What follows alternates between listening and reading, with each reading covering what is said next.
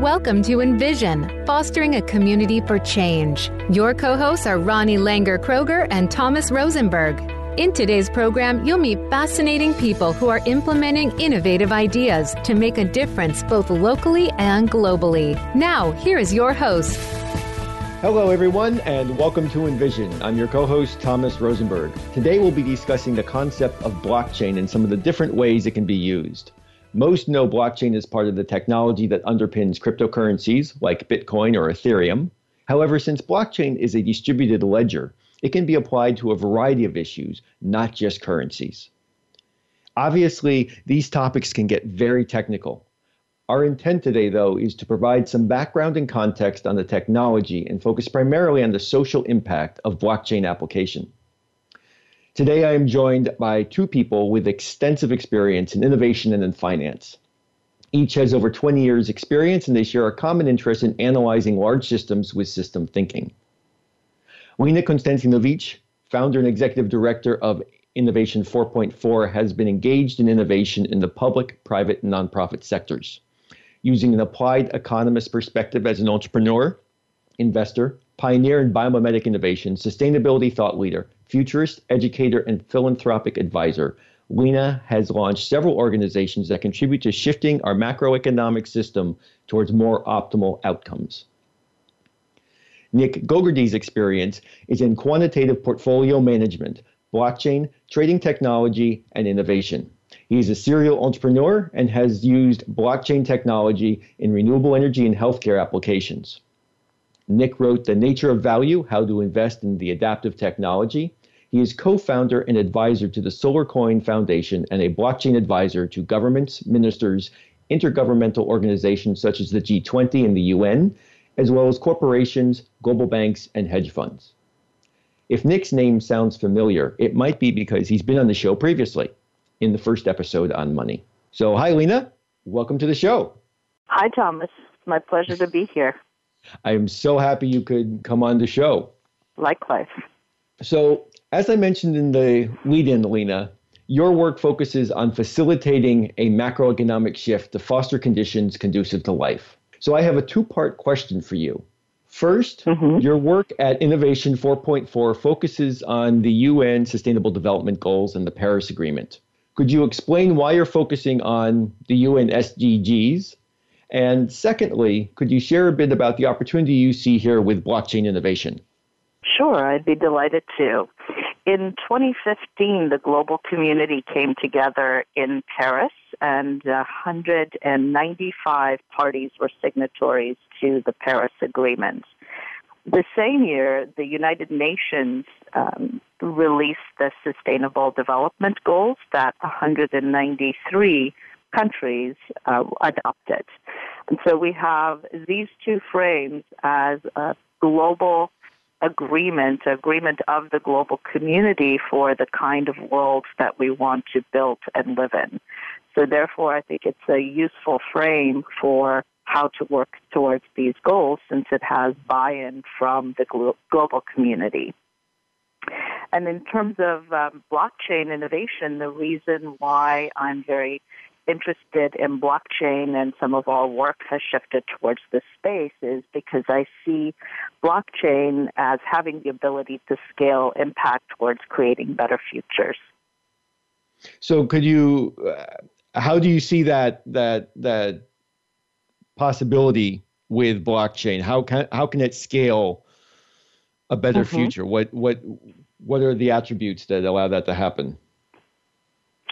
Sure. Well, I'd love to share some examples of how blockchain is being applied, and that might give an indication of the broad spectrum of solutions that it can facilitate. So, for example, there are several now renewable energy trading platforms where one can trade energy from anywhere in the world to anywhere in the world, shifting the dynamics with legacy monopoly providers, for example, and particularly in deregulated markets and so on.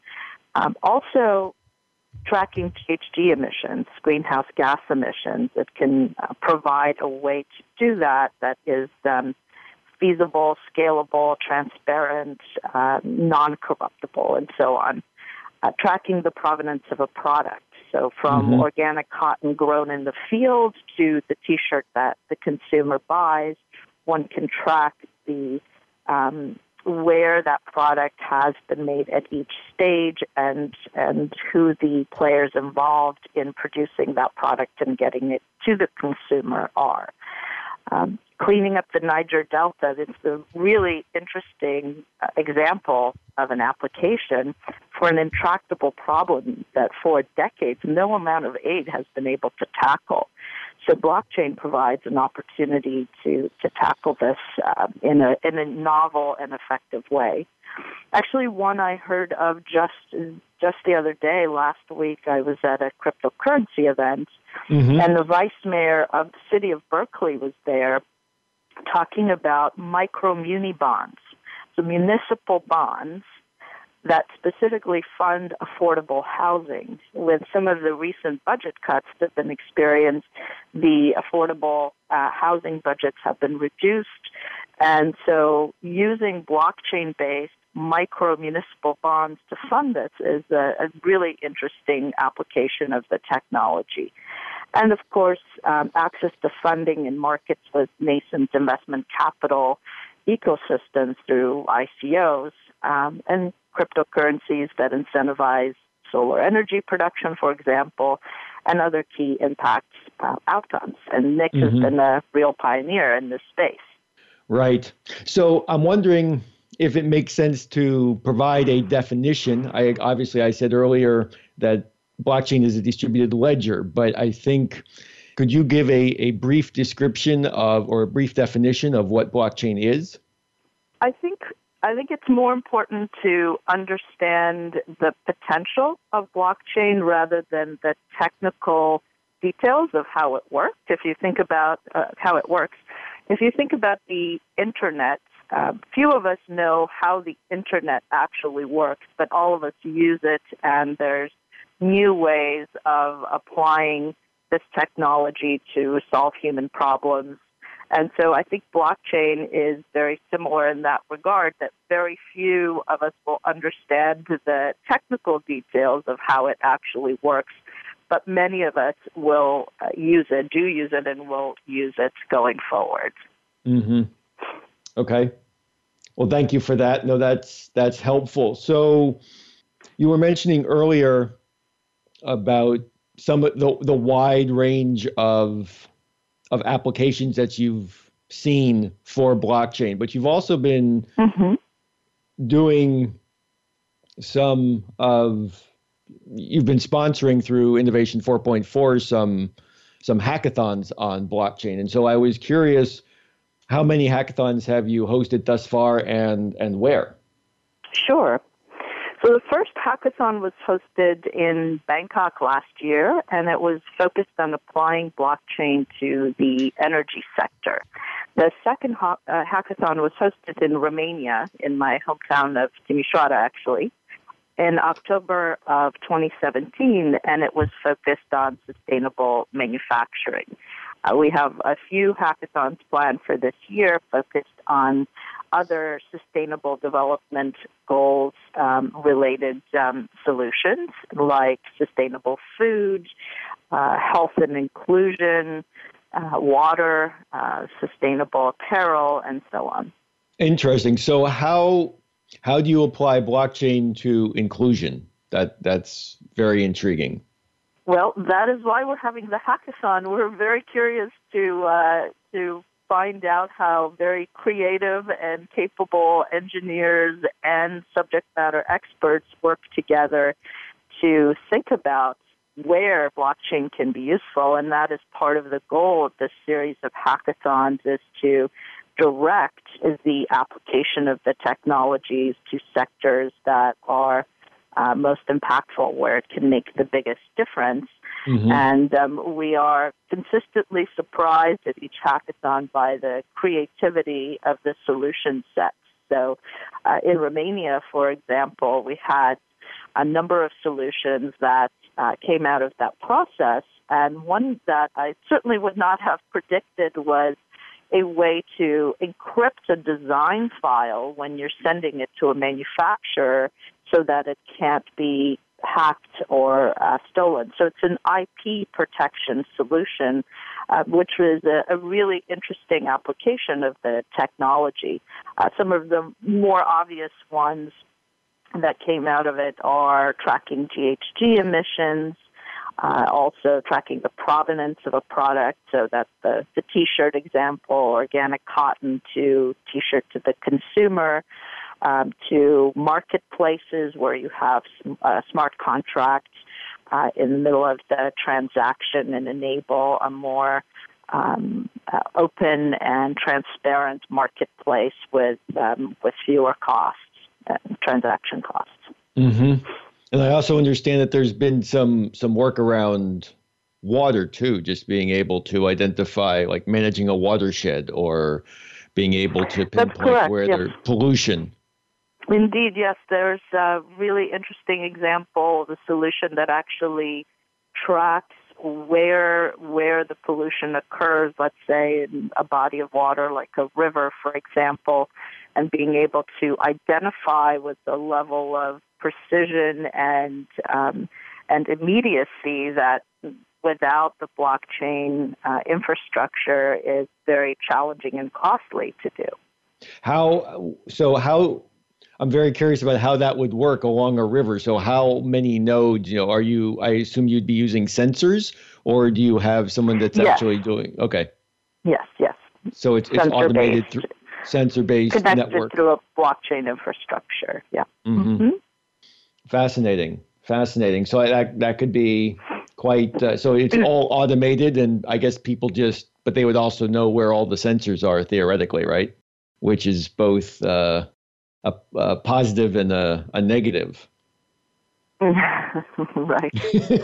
Right. Yes, there are few systems that are completely infallible. Right. Well, and that leads me to another comment that I heard about blockchain, is that it works best for situations where there is a tendency to distrust other parties. So whether that's maybe addressing pollution, whether that's greenhouse gas emissions, correct, or water, mm-hmm, or making sure, understanding really what the provenance is and allowing transparency where there previously wasn't, and you might be skeptical of that as a consumer. So a great example of that is to go back to the T-shirts, mm-hmm, as an example that I think is easy for most to relate to. When you're growing organic cotton in a certain part of the world, there have been documented cases of corruption where the farmer will pay off, essentially, the certifier to certify the cotton as organic when, in fact, it isn't, which mm-hmm, then leads to that cotton being made into the T-shirt that a company in good faith sells to its consumers as an organic cotton T-shirt. And in fact, it isn't. And the company has no way of knowing that unless it really looks at its supply chain and puts in place very costly checks and balances to ensure that. And so through blockchain, the corruptibility factor at that level is significantly reduced. And so the claim that the company is making is now verifiable via blockchain from the field where that cotton was produced to the mm-hmm, factory where it was manufactured into fabric, to the factory where it was manufactured into the T-shirt, to the distribution center where it was brought to and then shipped to the either point of sale or to your house. Mm-hmm. So blockchain provides a way of ensuring that the claim the retailer is making is actually traceable in a transparent way and actually reflects what the consumer is purchasing. Mm-hmm. That makes a lot of sense. So I guess that just underscores the point that it really helps in situations where there are there's a lack of trust already, or a lack of certainty, shall we say. Maybe it's not a lack of trust, but a lack of certainty. Yes, and a lack of trust, because if you think about it, once these stories about corruptibility around organic cotton, for example, came out, consumers began to question, well, is the organic T-shirt I'm buying really organic? Is this claim verifiable? And how do I know I'm really buying organic cotton unless I sent it to a lab for analysis? Right. So it does create a distrust in the market that is very costly for the retailers that are selling those products. It's costly for the organic farmers who really are following the practices of organic cotton growth, and it affects them because there's a lack of trust in the market to purchase their product.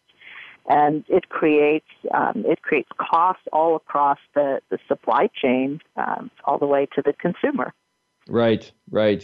That makes total sense. Thank you. After a short break, we'll continue our conversation with Lina Constantinovici.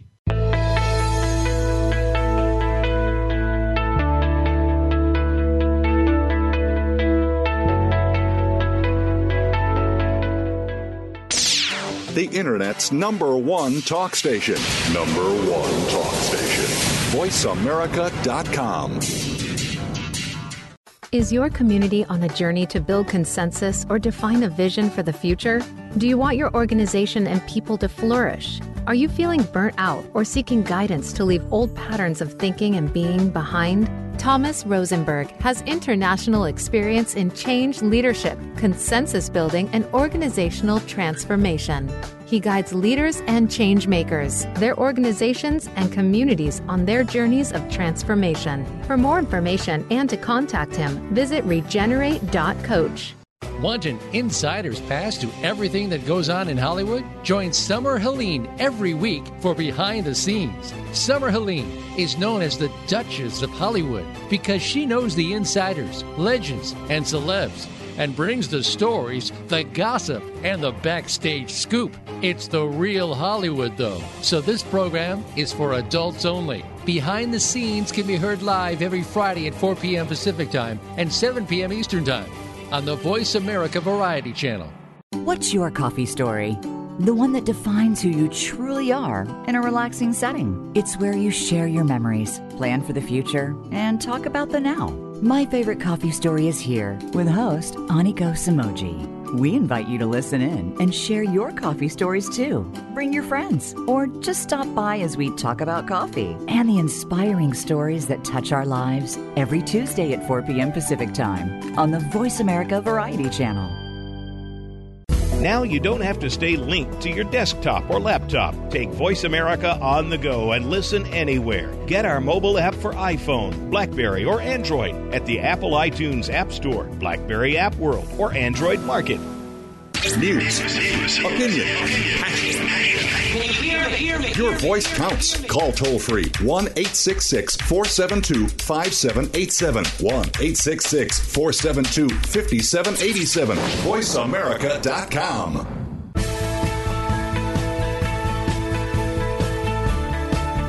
You are listening to Envision. To find out more about the program or to leave comments and questions, please visit our Facebook page at facebook.com/Envision Regenerative Communities. Now back to this week's show. Welcome back to Envision. We are here with Lina Constantinovici, and we were talking about blockchain and the opportunity for blockchain innovation and the importance of focusing on the social aspects, whether that's through the UN Sustainable Development Goals or others, and the key attributes we need to keep in mind when considering using blockchain. And so we know we're kind of in early days with blockchain. So what can we expect with blockchain? Indeed, we are in very early days. For those of us that remember that far, if we think back to 1996 and the Internet in 1996, if we think back to what a website looked like in 1996, it was a static page with the phone number, the address of the business, and maybe the menu if it was a restaurant. And that's what a website was and did. It was basically an advanced version of a Yellow Pages and nothing more.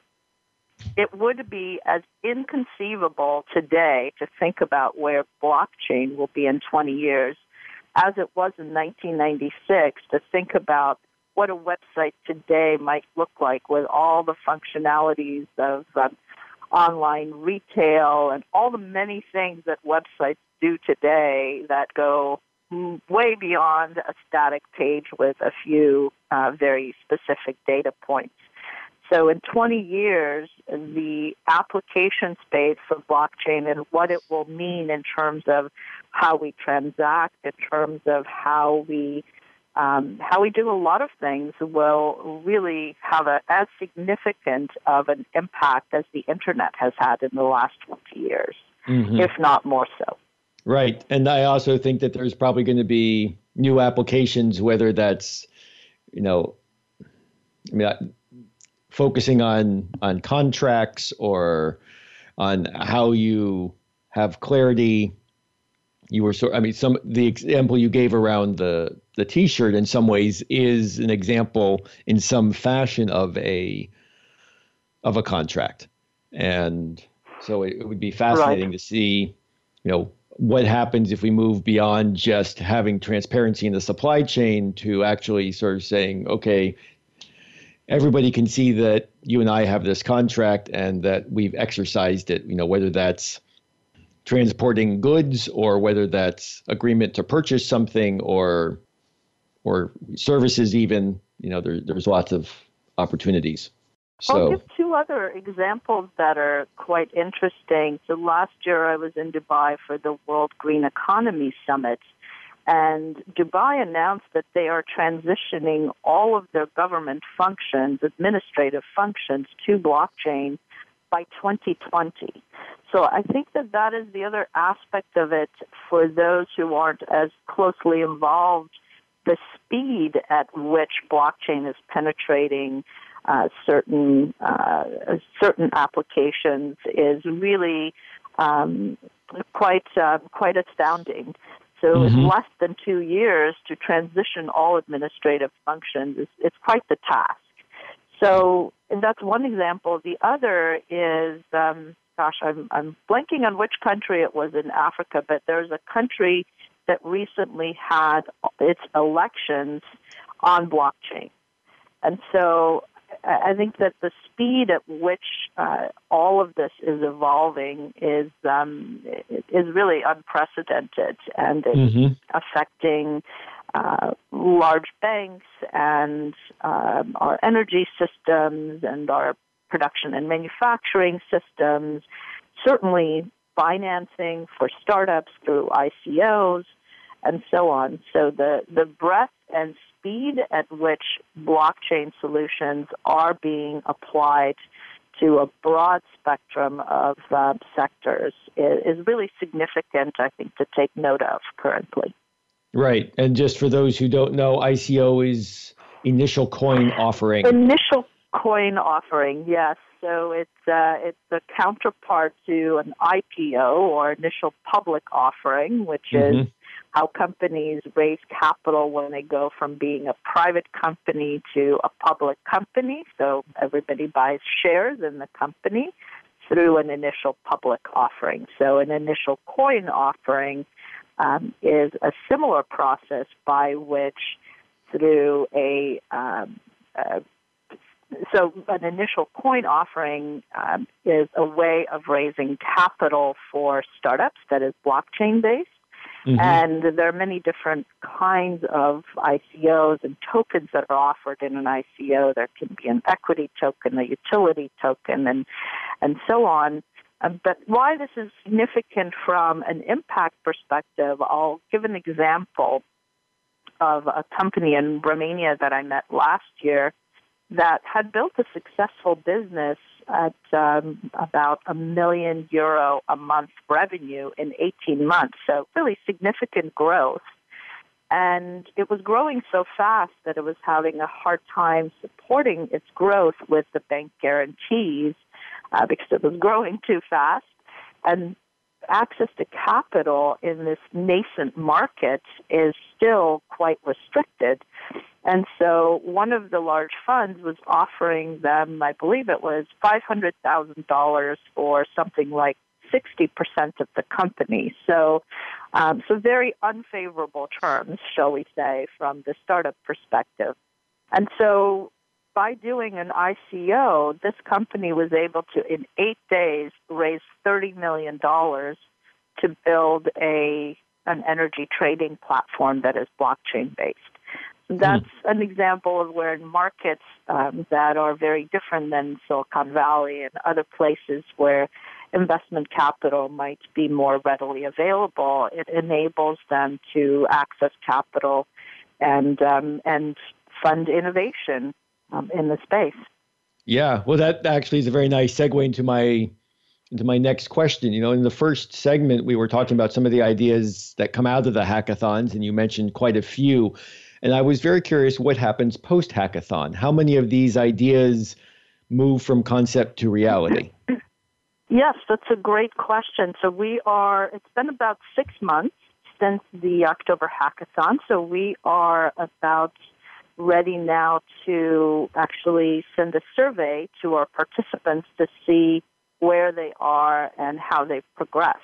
I can say that the example I just gave of the ICO, the initial coin offering for the company that raised $30 million, that's a team that actually participated in the hackathon. And as a result of their participating in the hackathon and learning more about blockchain, they are now building this energy trading platform. So that is an example of a very specific outcome, and they were voted the best ICO of the year by Huffington Post and so on. So the value of not only providing an incentive and an opportunity for engineers to learn about blockchain and apply blockchain to solving technology questions, but also to put them in a room with subject matter experts. So in Romania, for example, the sustainable manufacturing theme meant that we also invited the large companies that have manufacturing facilities in the area. So, for example, Continental, one of the largest tire producers, has a presence there, and they manufacture in Timișoara. And so we invited the director of innovation of that company and a few others. So, there's a direct path to adoption of some of these solutions into industry where they can make the biggest difference. And also we had them there as mentors, as judges to help the teams that may not be as familiar with the intricacies of how some aspect of manufacturing actually functions, so that they can build robust solutions that are actually relevant and useful in that context. Mm-hmm. That's awesome. So we touched on this a little bit earlier, but could you expand a little bit further on some of the social impacts of these ideas that are supported by blockchain? Sure. Pardon me. Absolutely. So, for example, Nick Gogarty launched one of the early crypto-currencies that was focused on impact called SolarCoin. And SolarCoin rewards renewable energy producers, specifically solar energy producers, with a coin, a cryptocurrency that can be traded on an exchange in Switzerland, and that has utility. And so that is an example of an early cryptocurrency focused on an impact outcome. So basically, you produce solar energy on your roof, and for every megawatt of renewable energy produced, you earn a solar coin. So that is how it functions, and that spurred innovation more recently in the last year and a half, as blockchain has become more of a mainstream conversation. Innovation in cryptocurrencies around the oceans, trees, tigers even, and so on. So there are many, many coins that are using that mechanism or attempting to use the mechanism of a cryptocurrency to achieve social and environmental outcomes. Could you share a little bit more about those? I hadn't heard about the ocean trees or tigers, so could you? Okay. Sure, yes. So blockchain has been a very hot topic around the world, including at Davos this year. It's got quite a bit of attention. It was the blockchain here at Davos. And at the hackathon there was a team that worked on an ocean coin to protect the oceans through this mechanism of a cryptocurrency. There's a tiger coin that's designed to save the tigers. There's a tree coin that's focused on mangroves and protecting mangroves, and many, many other cryptocurrencies. It seems like I'm hearing of new ones daily almost. Right. So yeah, quite a bit. So I know that you're pre-selecting the sector topics or sector focuses of each of these hackathons. For example, the first one in Bangkok on energy, and then the other one in Timisoara on sustainable manufacturing. But I was curious, have you noticed any cultural or regional focuses with these hackathons? Are people more interested in approaching them in a certain way, or what are some of the cultural differences you might have seen? Sure. Our goal has been in choosing these themes that are all related to the United Nations Sustainable Development Goals, really choose the sustainable goal that's most relevant in that region, and where there's an ecosystem to not only develop these solutions, but to, for industry partners, for example, to take up these solutions and apply them in a specific context. So, for example, in Romania, Romania has really attracted international companies that manufacture, and Timisoara is one of those key centers. In fact, they've been so successful in attracting manufacturing from international companies that the unemployment rate is nearly zero. New companies are having a hard time finding employees. So that's a great problem to have. And so, indeed, in that ecosystem, having sustainable manufacturing as a theme really made sense, because we had partners that we could bring in as mentors and as judges and as subject matter experts. There's a very robust IT scene. There are many clusters, several that we partnered with, to really attract the top engineers to join us for the hackathon. And there's also a high level of awareness around impact, both social and environmental, and a mayor who is committed and speaks about these kinds of issues front and center. And so all the right ingredients were there for us to catalyze the solution set that can actually be applied and relevant in that specific context. And so we work with partners on the ground to do that in each location, so that the themes aren't predetermined randomly, but they emerge from our conversations and work with the local partners to identify what would be most useful and relevant in that region. Thank you. We're speaking with Lina Constantinovici, and we'll be right back after a short break.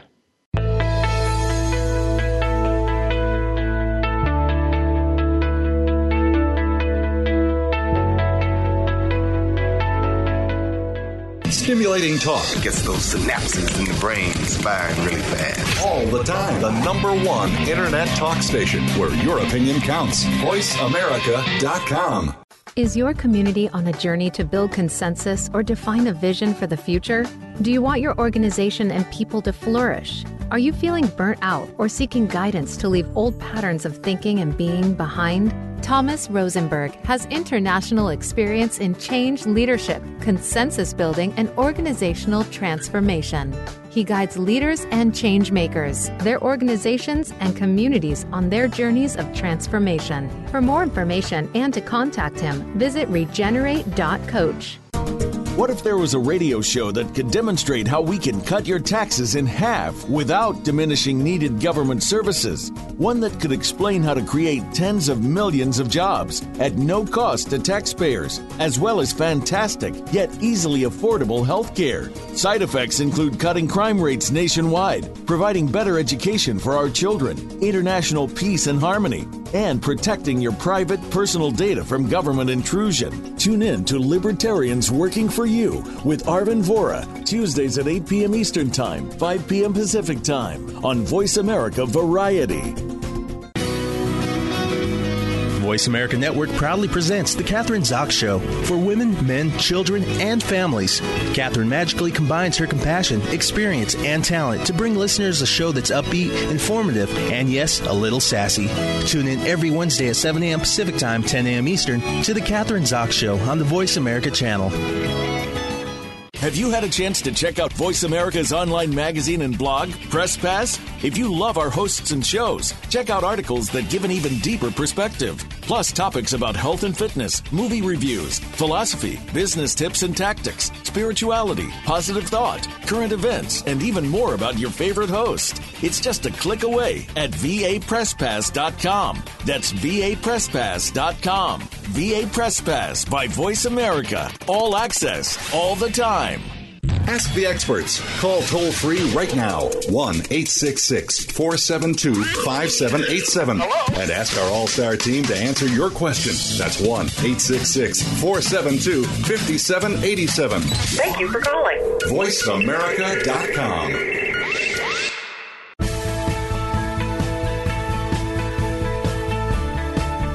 You are listening to Envision. To find out more about the program or to leave comments and questions, please visit our Facebook page at facebook.com/Envision Regenerative Communities. Now back to this week's show.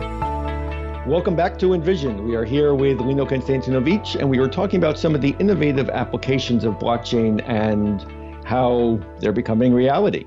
So, Lina, if there's one point that you want people to take away from this conversation, what would it be? I would say that blockchain is quickly becoming very prevalent in many sectors, and it's penetrating at a rate that is, I think, much faster than most of us realize. It will affect most areas of our life and how we do things currently, as the internet did in 1996. And Bitcoin is just the early application of blockchain. I think we didn't necessarily go into detail at the beginning. However, Bitcoin and blockchain are not the same thing, and sometimes they get conflated or talked about as if they are. So I think it's important to understand that Bitcoin is an early application of blockchain, and blockchain is so much more than a cryptocurrency like Bitcoin. Right. So I think that understanding that it's becoming quickly very prevalent, it will have a tremendous impact on our lives, on our macroeconomic and microeconomic transactions, how we produce things, and how we distribute energy, and so on. So I think that is one important takeaway, hopefully, from this interview. Super. Thank you. So regarding your hackathons, if people are interested in hosting a hackathon in their community, what resources would you recommend they seek? Well, I would recommend that they seek partnerships so that the design of the hackathon and the solutions that come out of it, therefore, are from a systems understanding of what's needed in a particular space. So that means IT clusters, let's say, and hackathon communities partnering with thought leaders in a particular space that they're trying to solve problems in. And we'd be happy to give some guidance or resources to anyone that would like to either partner with us to do one or point them in the right direction so they can think through how to design a hackathon that's really appropriate for the region and for the outcomes that they're trying to facilitate through the mechanism and structure of a hackathon. Well, okay, that leads me to another question. How do you, at Innovation 4.4, select what are the requirements for selecting a site for a hackathon? Obviously, you did Abu Dhabi, you've done Timisoara, you've done Bangkok, but obviously those areas, or even Davos. So how have you selected those? Are there particular concentrations or centers of focus that you've used in those areas, or what have you done? That's a great question. So we typically look for a great partner on the ground that really understands the local ecosystem so that we can co-create an event that, A, attracts local engineers and thought leaders and practitioners, and B, has an ecosystem that's developed enough to where the solutions that come out of it can thrive and evolve to their next stage beyond the weekend of the hackathon. So, for example, in Oslo, we have a great partner on the ground, an incubator there that's been working with public agencies around health and inclusion.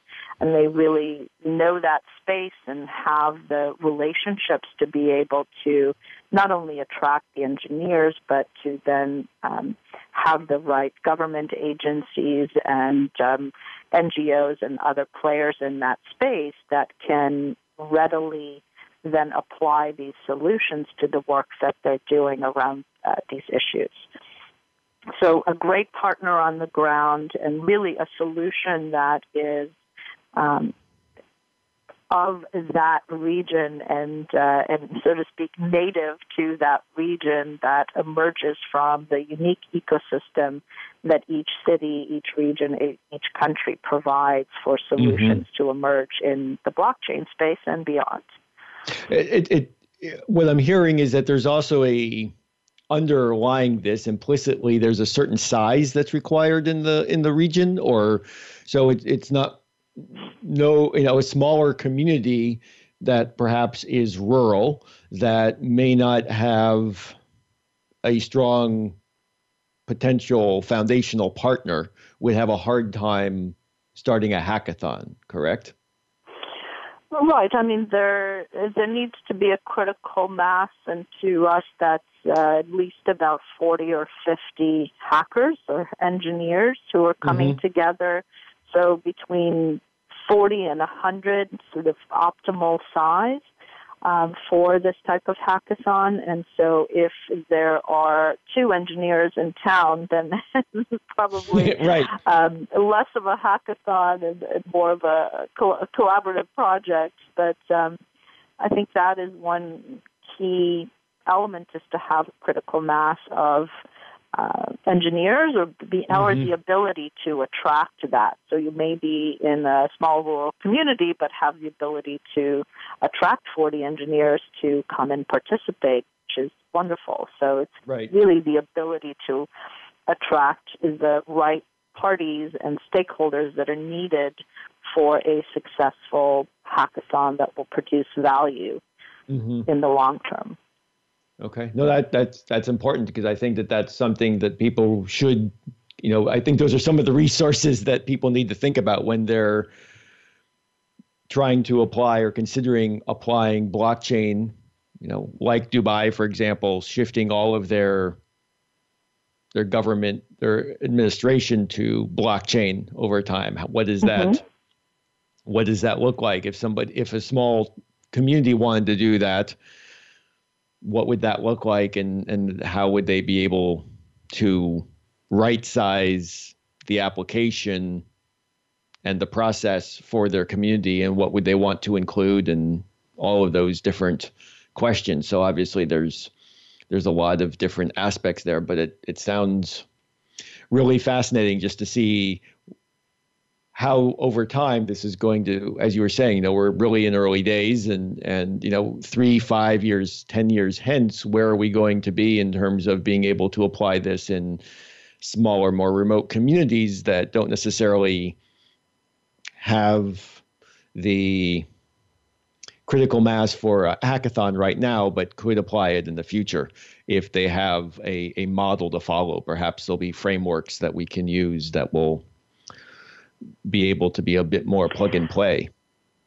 Well, one of the interesting dynamics that's emerged in the hackathon space is virtual hackathons. So a community like that in a particular region could collaborate with other communities in the region to host a virtual hackathon. So even though the engineers may not be physically in that community, there could be an opportunity to connect to the needs of that community and for the community itself or representatives of the community to serve as mentors, let's say, to ensure these solutions are truly relevant in their context. So technology can enable access to this format to communities that may not have 40 or 50 engineers that can show up on a Friday, Saturday, and Sunday in person.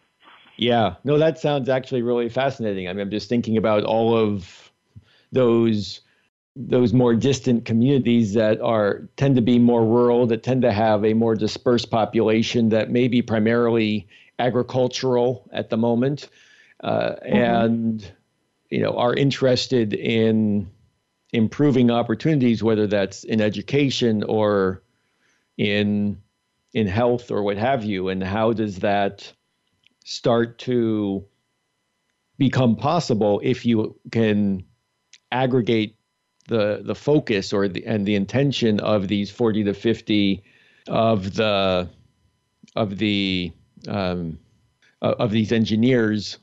Hackers? Basically, yeah. Well, hackers, yes. The technical term. Hackers. The technical term is the hacker. Okay, so but these having these hackers on these hackers on basically in virtual presence and being able to do that.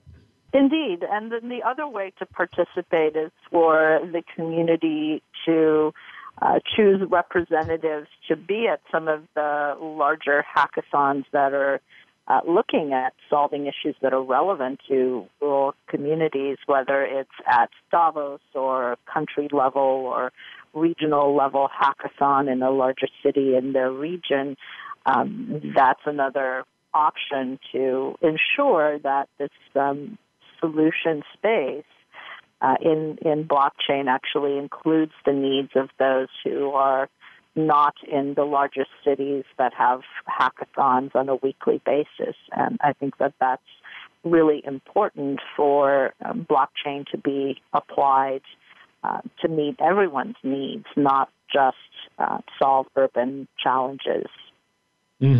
Yeah, absolutely. Absolutely. And so hopefully, supporting the UN SDGs, that this can quickly scale and also be seen as a way to address these issues for all people in every corner of the globe.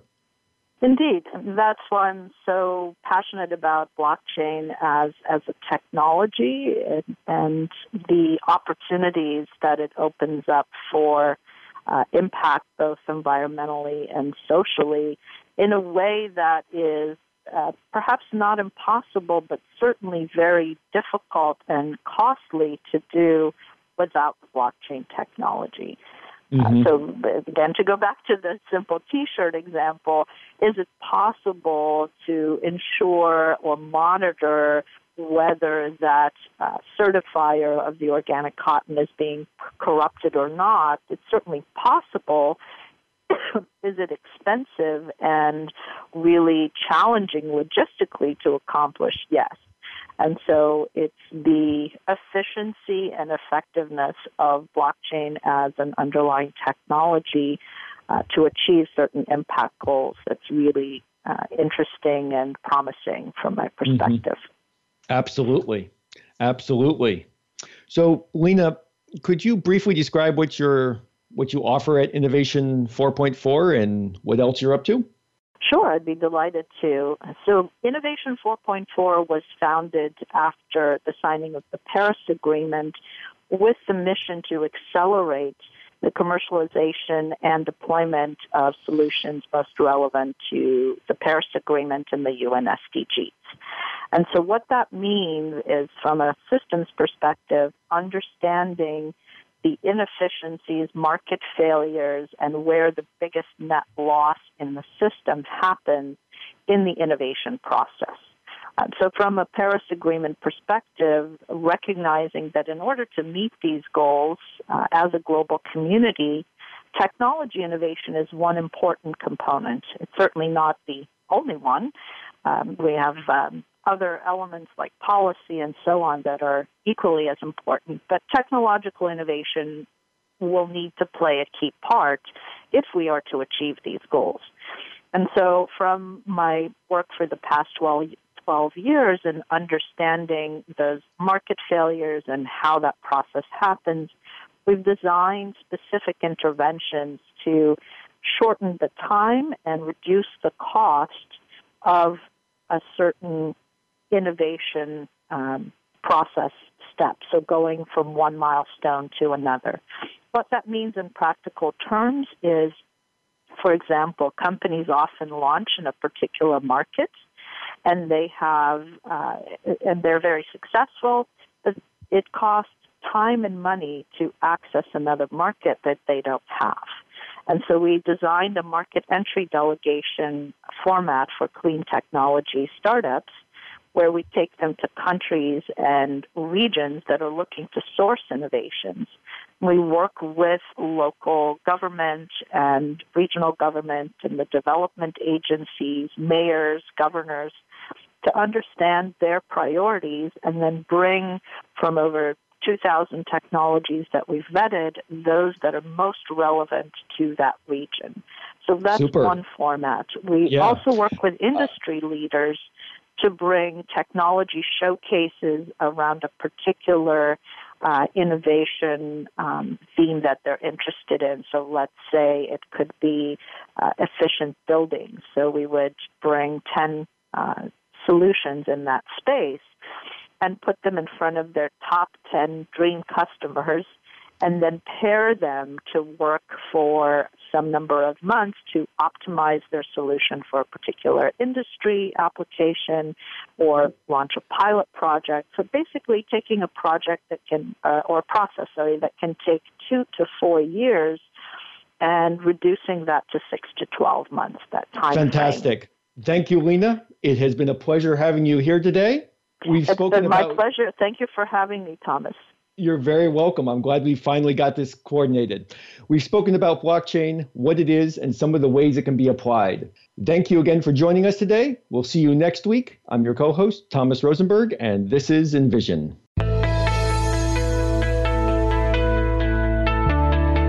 Thank you for tuning in this week to Envision. If you have questions, comments, or suggestions for future shows, visit our Facebook page at facebook.com/Envision Regenerative Communities.